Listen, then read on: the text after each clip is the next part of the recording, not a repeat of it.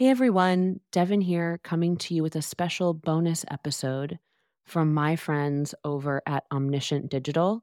They're an organic growth agency that helps marketing leaders at B2B SaaS companies turn content and SEO into growth channels.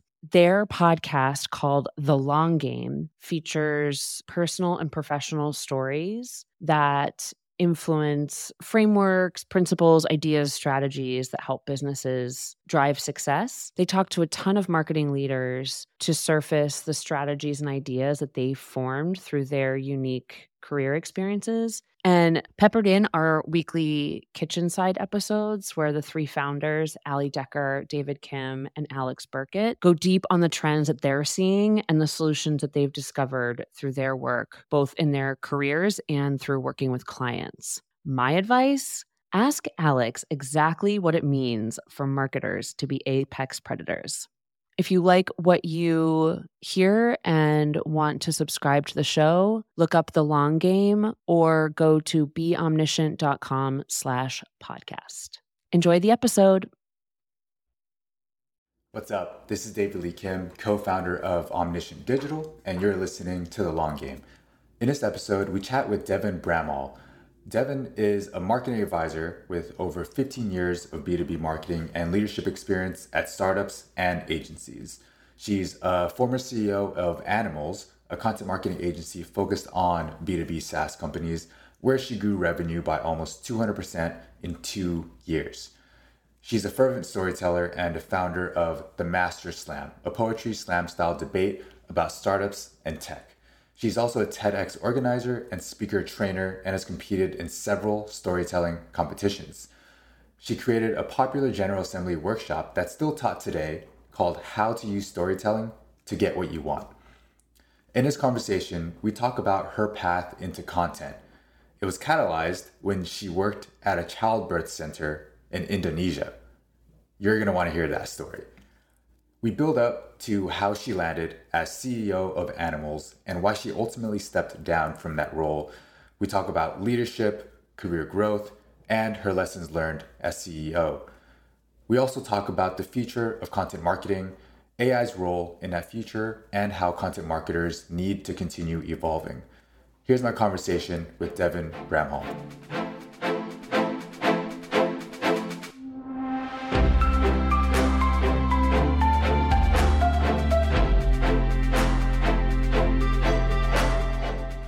Hey, Devin, I'm so glad you're here. Welcome to The Long Game. Thank you for having me.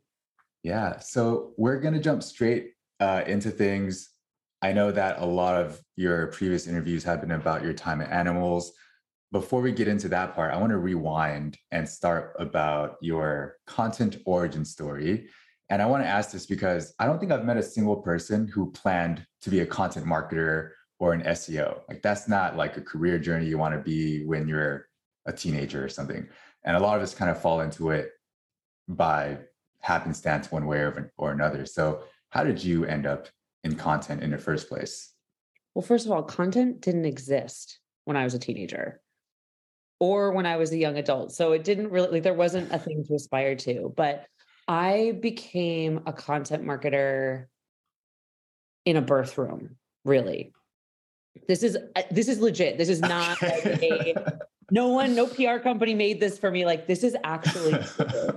So in my 20s, I was working for a startup for about 9 months and went through my quarter life crisis where I was super self-centered and self-important and thought I needed to do something interesting. Very long story short, I left the country. I went to Bali to work for a maternal child health clinic that my mom helped create a program, like an education program for, with the founder, Robin Lim. And I came there to run a student and volunteer program. Like I am not a midwife. I didn't go to medical school. I don't know anything about it, except that my mom has been a midwife, a home birth midwife for most of my adult life. And they behind the scenes decided that I was going to attend a birth so I could like understand the mission of the clinic. But they didn't tell me. And so like randomly in the middle of the night, one night I get a call from Robin Lim, the founder, and she's like, Devin, come down to the clinic, which PS was like, I walked down a set of stairs from like the the one room I was living in upstairs, walked through like a chicken coop through the kitchen into the and like she's sitting out there sewing or something. And there's this like woman laboring in the background. Anyway, I helped deliver a baby and it has a huge impact on my life. So I go home and write about it at like 4 o'clock in the morning while the sun rises. I turn it into a blog post on my blog for my trip to Bali, which every basic white girl ever has done. And when I eventually go back to Boston and I'm starting my career and trying to figure out what I want to do, I'm working in customer support for a startup. I start doing stand-up storytelling. And I launch with this story. And the story ends up winning thing after thing. I end up in the finals, whatever. And it really instigates my love of writing. And so I start applying that at my startup. I start trying to do more things there, writing long emails, blog posts, et cetera, getting my hands on any writing project I can do. And that's really how I realized like, oh, the thing I love customer support is like writing long notes, convincing people that they don't hate us, and like writing these product marketing blog posts for launches, et cetera. Like I really got into that side of it. And so it was through that I was like, okay, this is what I want to do for a living. Like I want to be a content marketer specifically. And the rest is history. You know, what's funny was as I was preparing for this interview, I saw your LinkedIn. I saw you worked in Bali at that organization. I was like, how do these things tie together? And there it is. You threaded the needle perfectly. Probably the most unique story of how I heard someone land in content. Well, it sort of extends, right? Because how many content marketers do you know who became CEOs? Right. And it's like the sort of my whole career is full of, you know, things that seem random. Like, how did that happen? But then you go into the weeds and you see all the actions I've taken and how they've influenced me. And it actually ends up making a lot of sense. So, yeah. So maybe we can get to that. How would you talk about the narrative of, okay, you were working at this birth center in Bali to moving into tech and content and focusing on a writing career, and eventually you landed at Animalz. So how would you talk about the milestones that led you to CEO of Animalz? Somewhat traditional. I moved up the ranks and I was really, I was good at advocating for myself. So, you know, I got the opportunity at SpringPad, which was the startup I was working for, where I transformed from customer service to content marketing. And like, I went after that. I was strategic. I went to the CEO, Jeff Chow, and I was like, this is what I want to do. And he's like, buddy up with Jacqueline because she's going to be the new CEO. I did that. She gave me the opportunity I wanted. And then like, I don't know, 8 or 9 months later, another startup came to me and they were like, hey, do you want to do customer support? And I said, no, I do content marketing now and I want to manage a team. Like I wouldn't let them offer me. They tried so hard to give me this role. They're like, what if we give you both departments and you can like hire a person? And I was like, great. And so like, I was like, I want this title. So I was always really focused on, you know, title, responsibility and pay. The pay at that time went a lot slower. Like I see the content marketers now who are like making so much money and they're like, it's a lot more than what I'm like, you would be paid what I was paid back then. Like, it's crazy. I'm like, I was a manager making like $75,000 a year.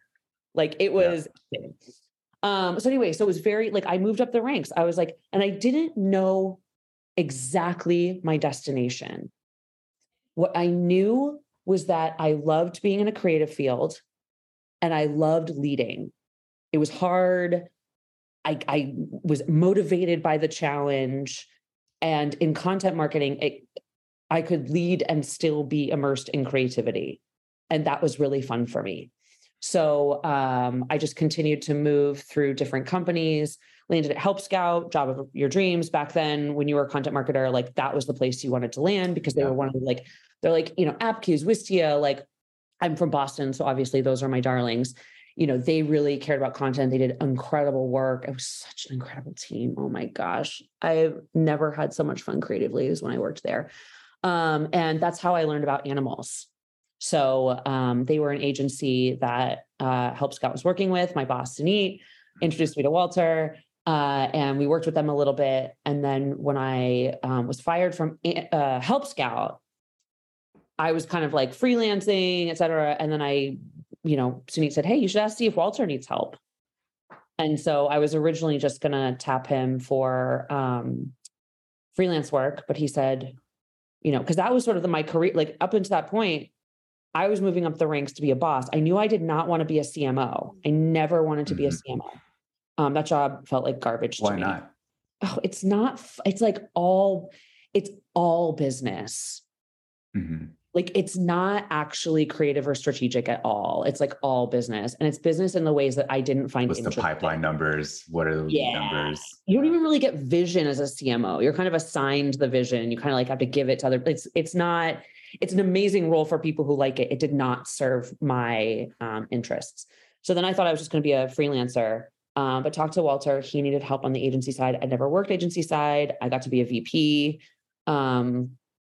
Actually, technically, I think I started as a director, but it was like a move. It was a move in my career that added something. It was a next salary level that I wanted. And then I got to move into VP. So and at that point, VP was fine. Like I didn't really know that I wanted to be CEO until, actually, it wasn't that much time at all. I joined in March of 2018, and that summer was when I looked at Walter and I said, I pointed right out.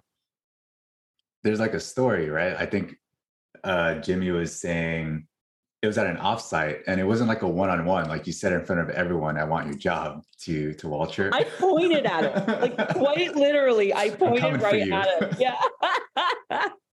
And Walter, to his credit, he was really cool about it. He went on Chris Savage's podcast a few years ago and talked about it. And Chris was like, weren't you like, didn't you feel like, I don't know, put upon, like, was that threatening to you or whatever? And Walter's like, no. He's like, I think being CEO, like it takes kind of a crazy person to be CEO. And he's like, if she's crazy enough to want it, like, I actually think that's kind of cool. Like, if that's something that you're like going after, like, I like that. And he was really supportive. So you said something interesting that was kind of in passing, but I think it goes contrary to a lot of platitudes. People say like, don't worry about the title. But what you said was, no, I cared about the title. That's what I wanted, which I have another good friend, Joe Lee, who's VP at Entra now. He did that early on in his career too. He was like, I worked at an unsexy company, but I got the VP title. And that has probably put me ahead of a lot of people because I was willing to work for an unsexy company.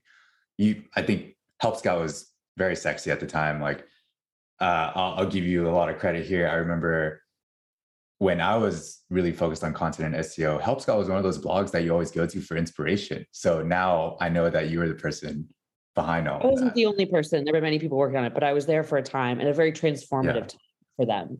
So I do take credit for that. But title, okay, anyone who says title doesn't matter doesn't know what they're talking about, honestly. And there is some nuance to that. So the same title isn't weighted the same at every company. So if you're smart, you understand that, right? Like if you want to move in your career, you have to understand how the business works. You don't have to be an expert. You don't have to go to business school. I didn't. I was homeschooled. I got my GED and I did not go to business school, and I got to be CEO and I made them a ton of money. So like, but the title matters. So at smaller startups, title and responsibility. Sorry. The responsibility is an important piece too, because you need experience in order to execute your title well. And that does matter. Like if you switch jobs and you do a bad job at your title, like you're dead in the water, right? So, for me, it was moving from content marketing manager with no team as an individual contributor to content marketing manager who managed a team. And then I forget what my other title was. And then director at Help Scout. Director at Help Scout was huge because if you're a director at like a huge corporation, like you're leading a team of like hundreds of people potentially. And that's like a really big job. And so directors and then VP and then I'm telling you, the engagement on my posts on LinkedIn when I had CEO in my title were like off the charts. Like there's a lot of stuff that flows downriver for you. And that's a very small example when you're a CEO. Like people just care about you more. And I know that that's unfortunate, but like it's true. And I think, and this is another like unfortunate reality that like I have to just acknowledge, if you're any type of minority leader, AKA like not a white male leader, it just so happens that the world has caught on to this, and they're and on its most sinister, it's superficial. Mm-hmm.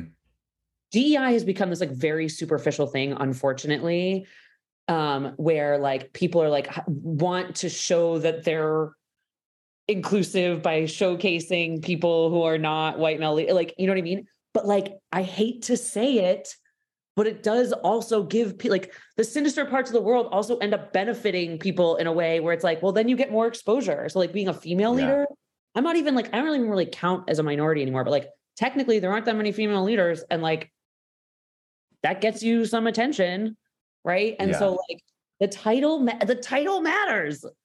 Like it Yes. does. I don't think that it means that you can't do anything without a title, but like guess what? My It matters in terms of how much you're exposed to at a company, and the amount you're exposed to at a company ups your skill level. I see so many people in like manager and director roles who like don't really understand the business unit well enough to know how to lead their team effectively. Yeah. And I'm like, because I was always gunning for that, no matter where. I mean, I used to sit in a room with like a bunch of white guys like yelling at each other, but I was like, I was the only non-leadership person in that room because of the responsibilities that I took on and the investment that I made. And so like I got to learn a lot. And then my next role was director, right? So anyway, Yeah. I think the title matters a Oh, lot, the responsibilities, and then the ownership you take. And just like I was a pain in the ass. I annoyed the shit out of people, but I got given more exposure and opportunities than some others.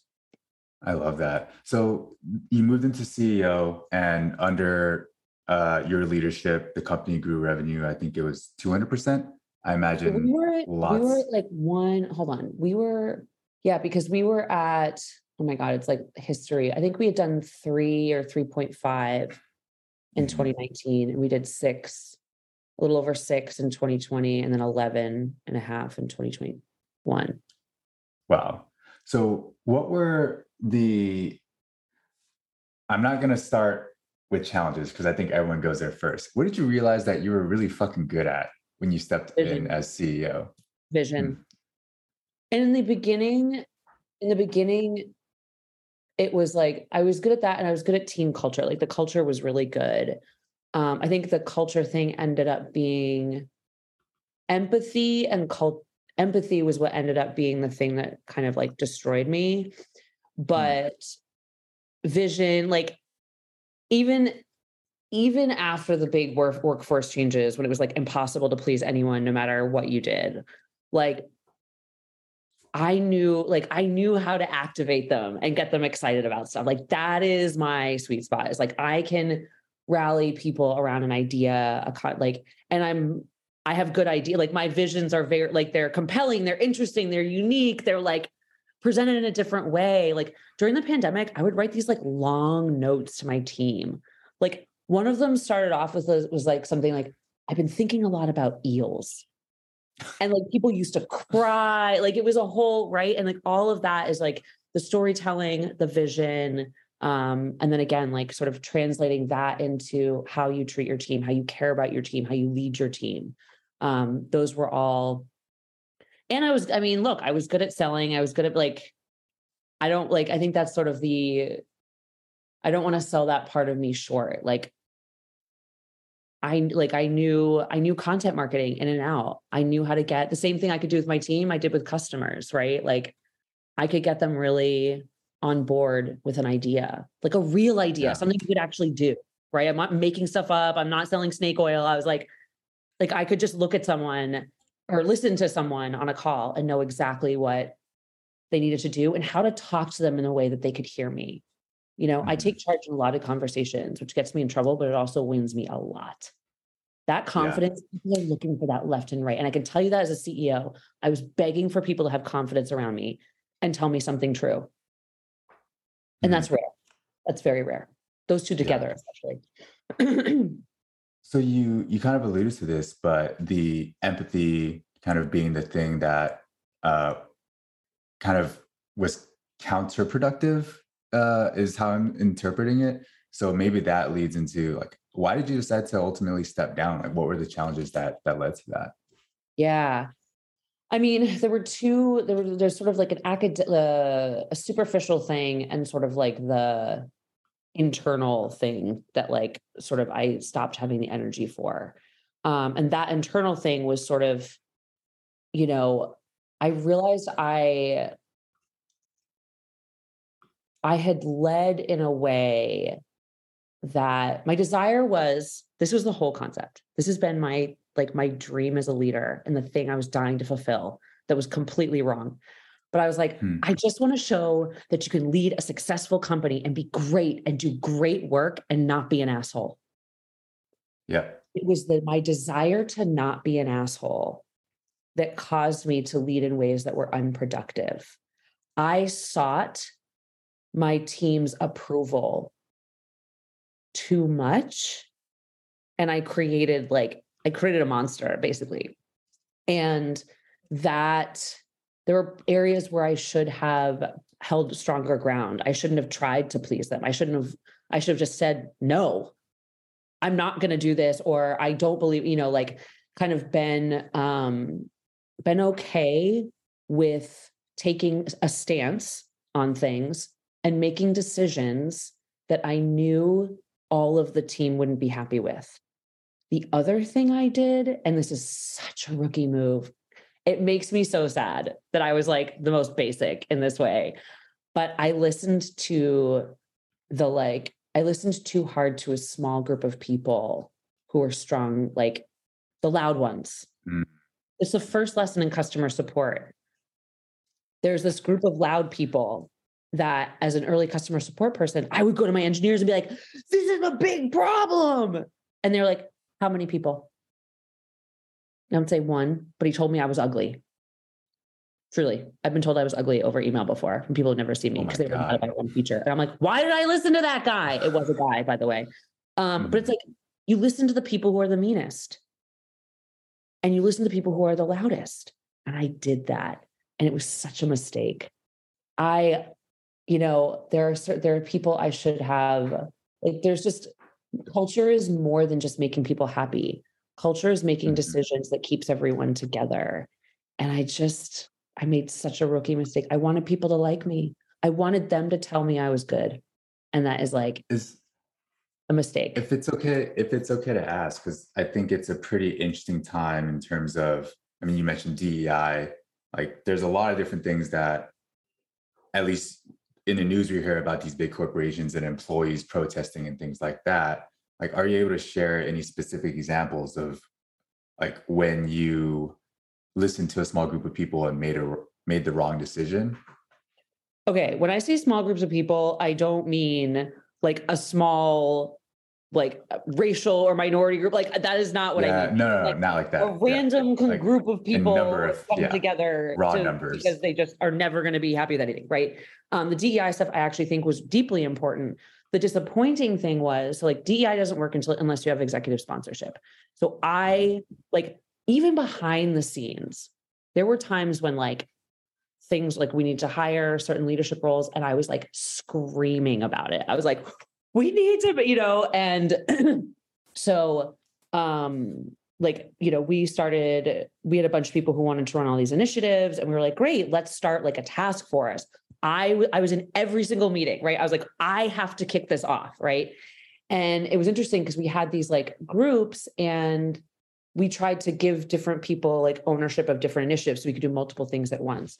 And granted, like that stuff, the first pushback was like, well, are you going to make time for this? And I'm like, and an agency, it's like, okay, yes, but also like, we're all investing extra time in this, right? And so then like, it comes down to this, it ended up sort of coming down to this argument of like, are you going to take more work off my plate so I can do this thing? And I'm like, but like to a point, right? And like we already had Yeah. like the lowest workload of like any company. Like I've talked to so many other agencies and they were like, how did you keep the lights on? Right. Like and we did have good margins, by the way. And then people who just like never followed through. And Mm. so there's sort of this demoralizing aspect of like, and then you get this other group of people who are like, they don't care about blah, blah, blah. And you're like, wait a second, And so it's like, I think in hindsight, all I needed to do was say and demonstrate this thing is important to me. Here's what I have to invest in it right now. I know it's not enough. Mm-hmm. And I know that this is going to make some of you feel like you don't believe me. And I'm sorry, but like, this is what we're going to do. And I think instead I just kept I kept trying to, I kept trying to make things work. And I kept seeking. And I think when you come from a place of seeking approval, I think that is such an easy way to lead to bitterness. It's such a surprising thing that I never really understood until I went through it. But That's so you have interesting. to, boundaries can make people love you. Yeah. But love should never be the objective when you're running a company. And I think that's hard for a lot of people to hear, especially when there's so many examples of companies who don't care. But saying your objective isn't for people to love you doesn't mean you don't also love your people and want to make them happy. Mm-hmm. And it's a really confusing nuance to understand unless you've been in that thing. Like I used to say, I'm like, I wish every single person could be CEO for like a week. You'd Yeah. understand the kinds of decisions that like you're faced with and the reason behind the boundaries that people don't get visibility into seeing. And so they come to conclusions based on that, which is unfortunate. So big learning for me. Look, I got my butt kicked. The things I thought were going to be hard for me, like the businessy stuff, finances and planning, all this stuff, that stuff ended up being It's pretty relatively straightforward. simple. Yeah. Once you get past 50 people, it's a lot harder. And I was like, this is the thing I'm good at. I'm going to be great at this. And I was bad, or I made mistakes in areas I didn't even know, like, were mistakes that could be like things that could happen. Right. Yeah. And after a point, I think I tapped out on that side. Right. That was like the heart-wrenching tap out. Cause I just realized that I wasn't doing it for me anymore. It didn't serve me. I didn't care anymore. I genuinely stopped caring. Mm-hmm. I was like, I've given everything I can give, and I don't feel the energy I need to feel to keep doing this.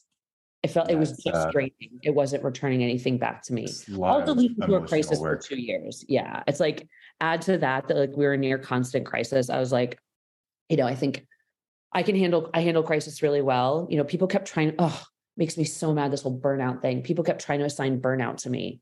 And I was like, I need you to know that I have been burnt out more times in the past 2 years than like ever in my life. And I chose to overcome it. I chose to work through it. I built I don't give as much favor to the burnout conversation as other people, because I think that people have more power than they think they do. And I had that power even when I was not CEO.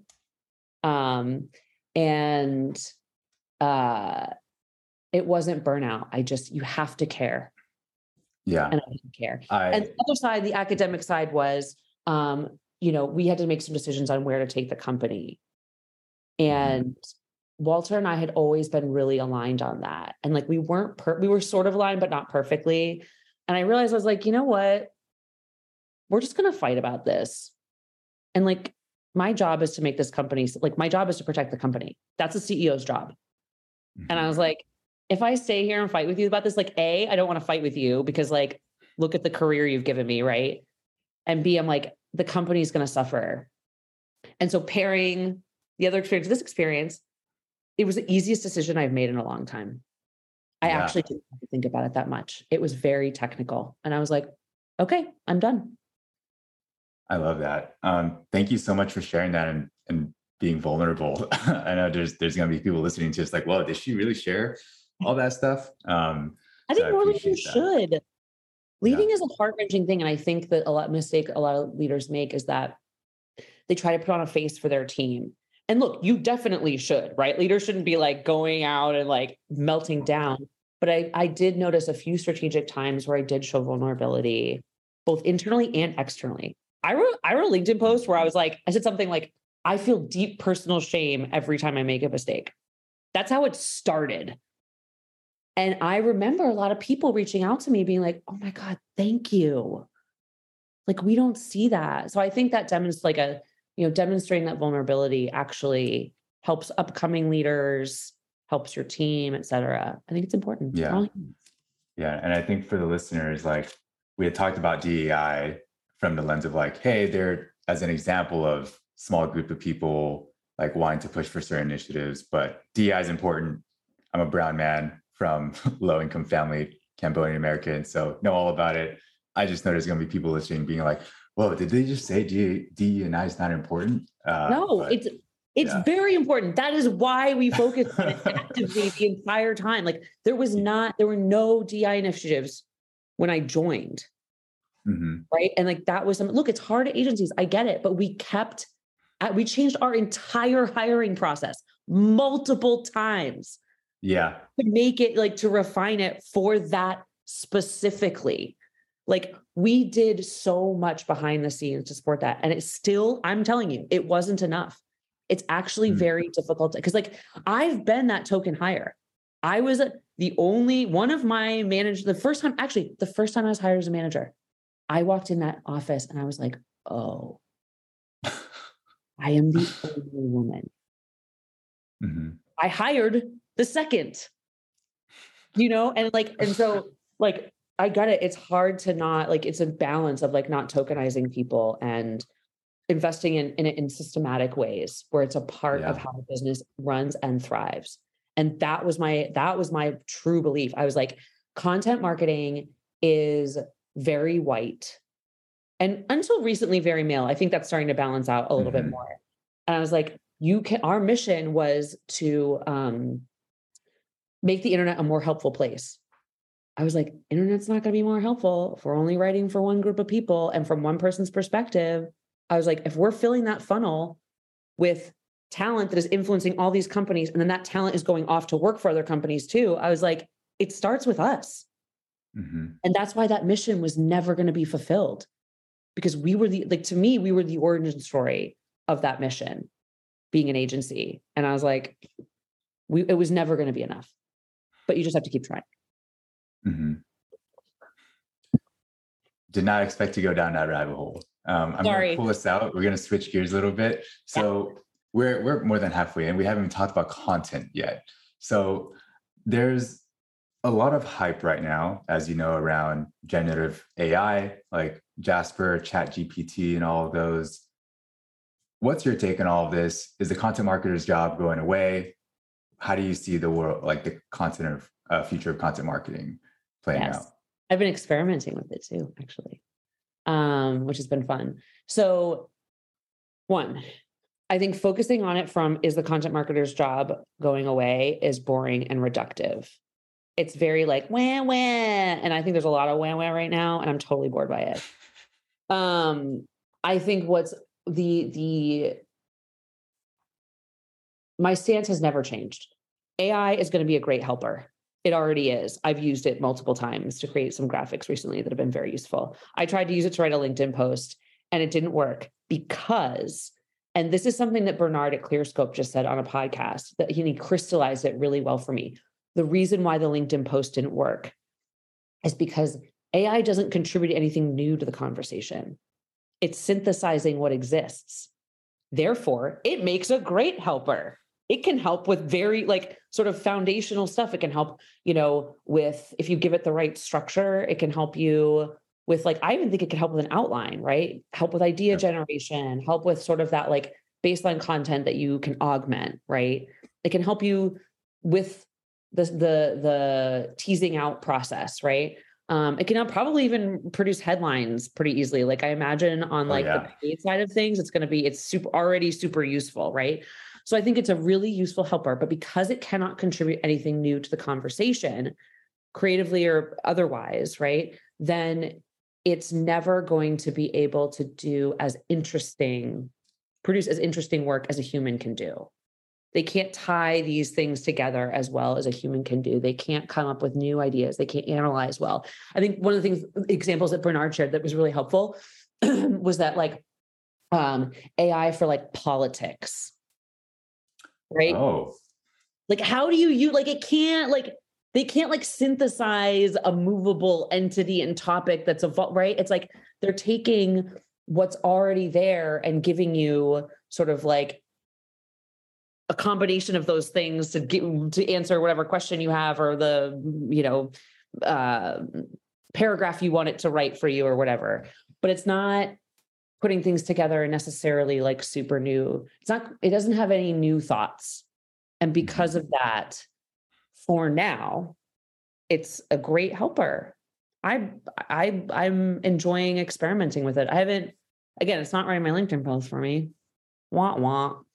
But I think it's, it's helpful. It's helpful. That's what I think. Yeah. It's helpful. And I think that when you think about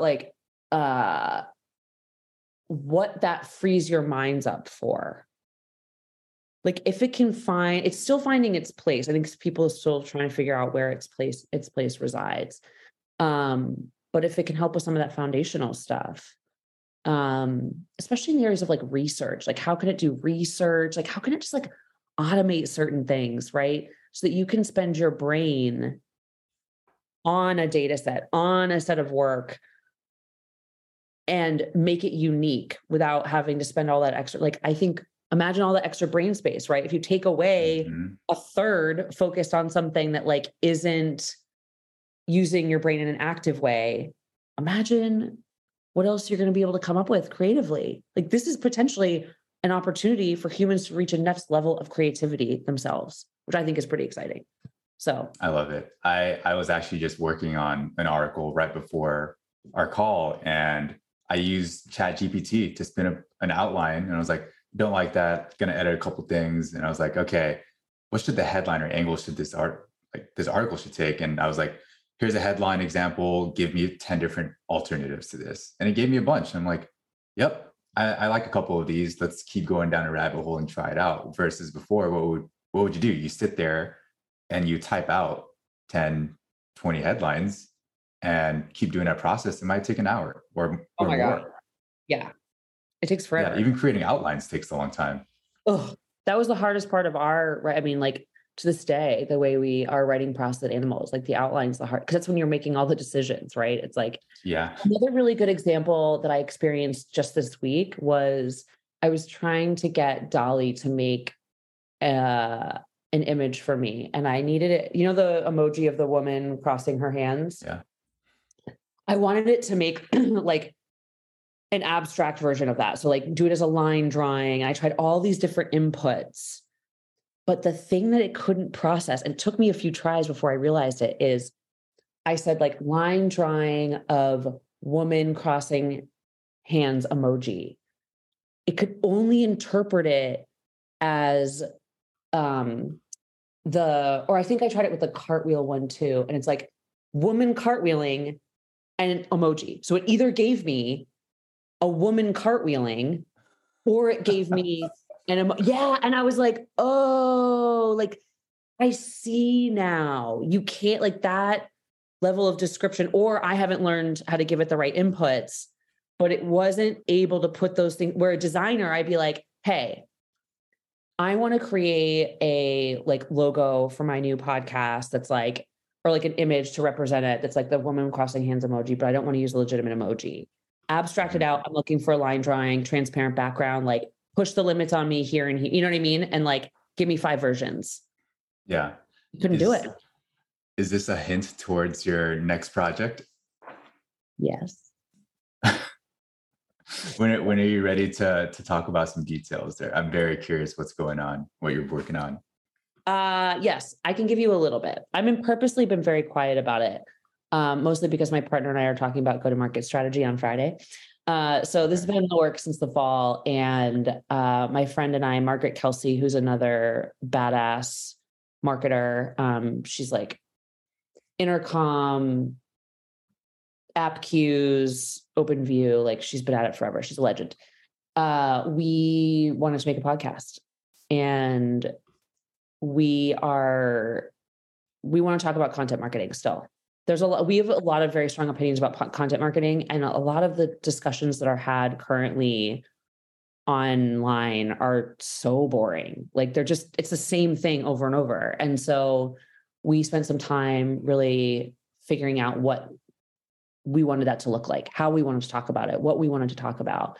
And we're working with this amazing production company, Share Your Genius. And they helped, like, we had these like ideas, and they really put it together for us to help us figure out like, oh, we're taking a stance here.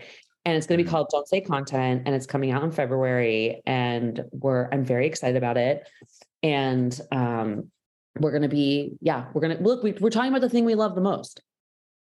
That is like, that has never changed. But we're coming at it from a different way. So we'll see. It sounds like a thing. Is it going to be like if you say content on the show, you have to take a shot or something? We have a list, actually. I am not joking. Like, we had an all-day planning meeting, and there were these words that we were like, I hate that word. I hate that word. And the first word word we hated the most was content. And then there was a whole bunch of, so we actually have a list, and we were like, there's going to be a thing that you have to do. I think we're going to make money for charity, basically. It's like anytime any of us says it, we have to put some money in a jar and donate it, because there's a lot of annoying words in our. That's amazing. Yeah.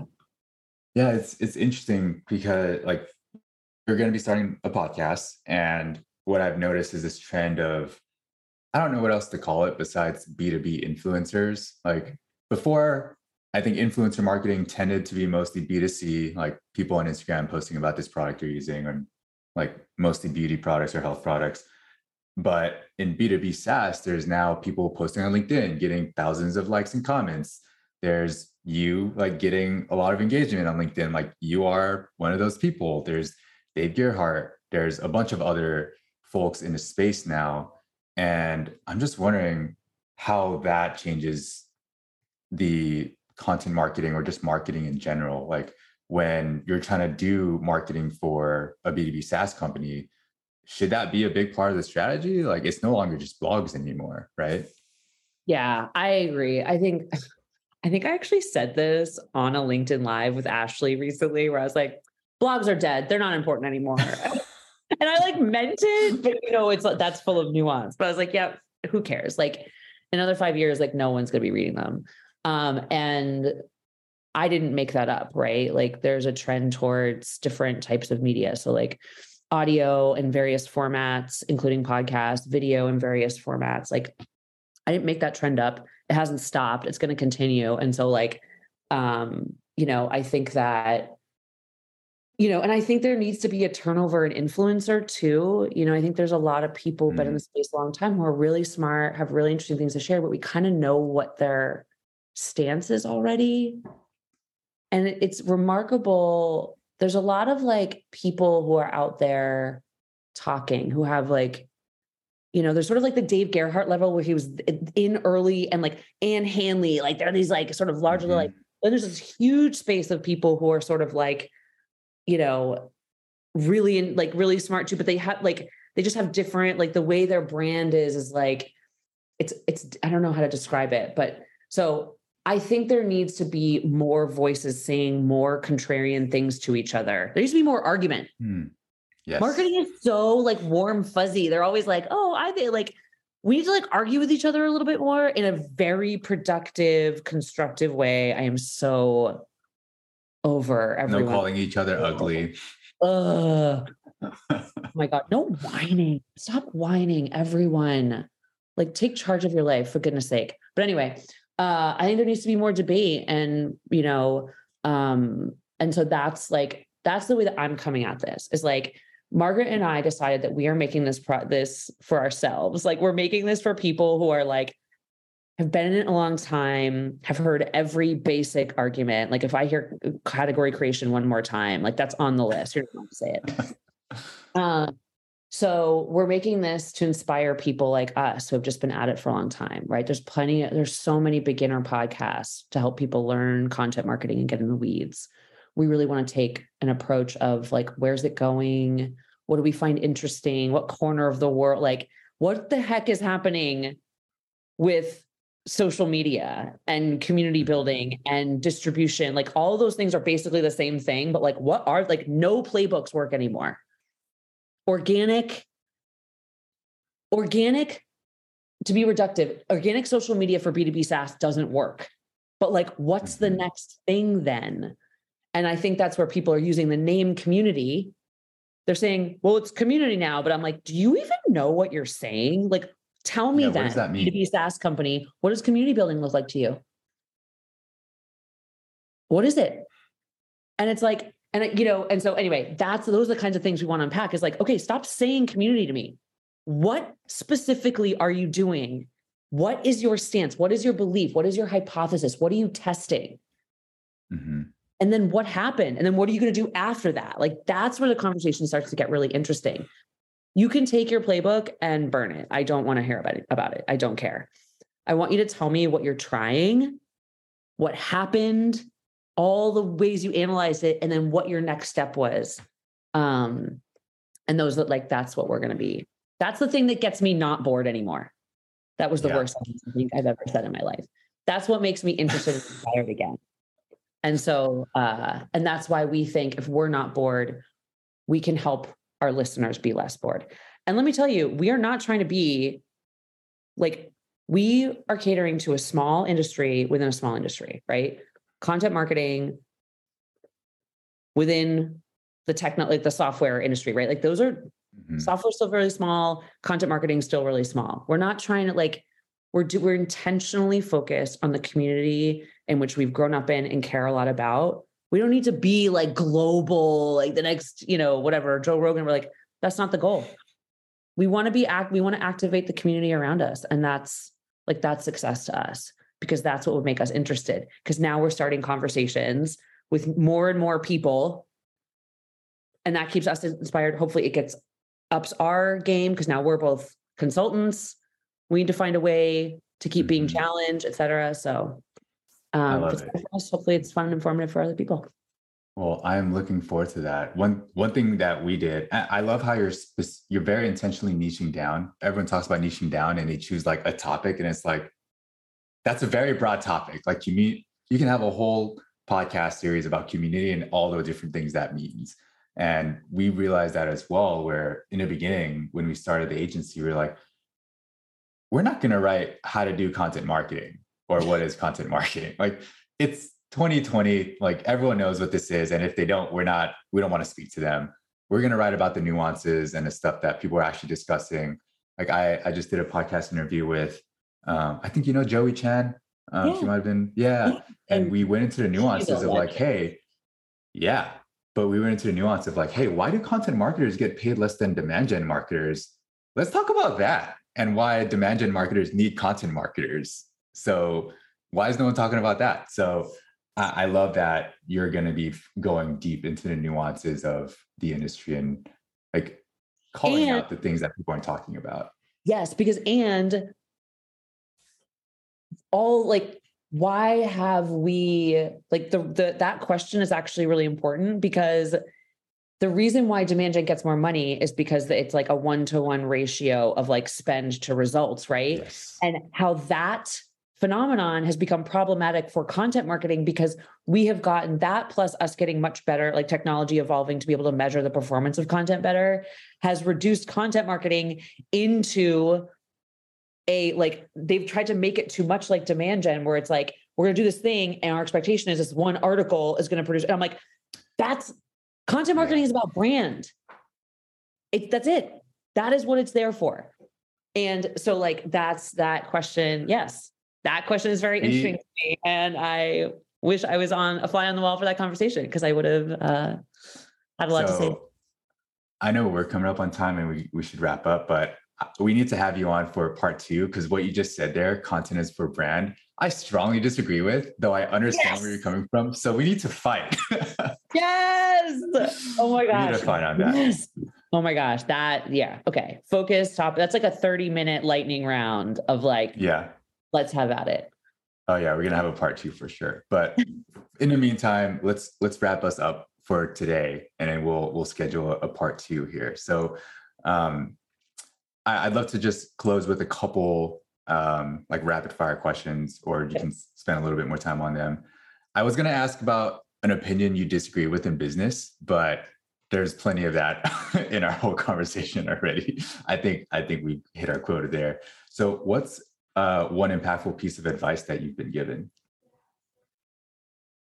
Oh, geez. One impactful piece. Oh, this came from my coach. She said it to me over a year ago, and I didn't understand what it meant. until now. She said, when there's nothing left to burn, you have to set yourself on fire. And when she said that to me, I didn't understand how to interpret it. And now that I have reached this point in my career, I realize that burning doesn't necessarily mean an act of anger or vengeance or destruction. It actually is a rebirth. And I think that there is a strength and bravery required to rethink something that you've always held to be true. So the way I ended up applying it was with my career, but there have been multiple times in my career where I held a belief about something creatively, process, the way content marketing works. Like, for example, like certain playbooks I've really been dedicated to in the past, certain beliefs about social media even, right? Like I'm being forced to like quite literally rethink everything about that. And what that invites is a complete, like it's a blank slate. When you are willing to set everything, when you set yourself on fire, to me, what you're doing is you're removing all of your beliefs, all of your experience, all your preconceived notions, and allowing yourself to take in like net new information and think about it in completely new ways. And that to me is the birth of a completely new wave of creativity for yourself that is transformative, exciting, life-changing, both for you and the people around you. And it took me over a year to finally understand what that meant. And I feel like I'm living that right now. And I'm busier than I've been in a while, and I'm having so much fun. That's awesome. Some people don't learn that for an entire lifetime. So I'm glad that you landed at that. I think some folks call that beginner's mind. Yeah. But I like setting myself on fire better. It feels very powerful. Like it does, like in an energetic way. Like it makes me feel like really. You can visualize it. Yeah. I'm like, I'm not an infant. I've been here. I have the scars. Setting myself on fire feels like I am in complete ownership of my life and and it feels really like powerful and exciting to me. So that's the one I'm adopting now. Great. What's one book that you would recommend more people read? Fiction. Any work of fiction. Oh, The Power. Recommended to me by my friend Jen Hirsch. The Power is a really good one. And The Hitchhiker's Guide to the Galaxy. Okay. I have not read. I need you to know that I've read a handful of business books in my life. And so anytime anyone's like, have you read XYZ book? No, I don't read business books. Not because there's a few that Walter recommended to me. One that one of my content managers recommended to me that I now can't remember, which is annoying, but that were very useful. But for the most part, a lot of those business books are written for people to build their personal brand and careers, and they're very boring. And they could be distilled into a book. They could be I read fiction to get inspired. I read fiction to figure out how to do my job. Like I'm not. I love it. Yeah. So. All right. So where can people find you on the internet? Right now, LinkedIn. Like that's pretty much the only place I spend time. If you want to see my personal life, you can go to Instagram, but that's not like my workplace. The place where you see me most relevantly is LinkedIn, and you'll be seeing more of me. And pretty soon you'll see more about Don't Say content. Amazing. And you'll be doing all the influencing on LinkedIn. I think so. Pick a block. I mean, like Twitter's a dumpster fire. Facebook is irrelevant, and Instagram's for my friends and family. So yeah. All right. Makes sense. Great. Well, Devin, it was so great to have you on a show. Thank you so much for having me. This was a really fun conversation.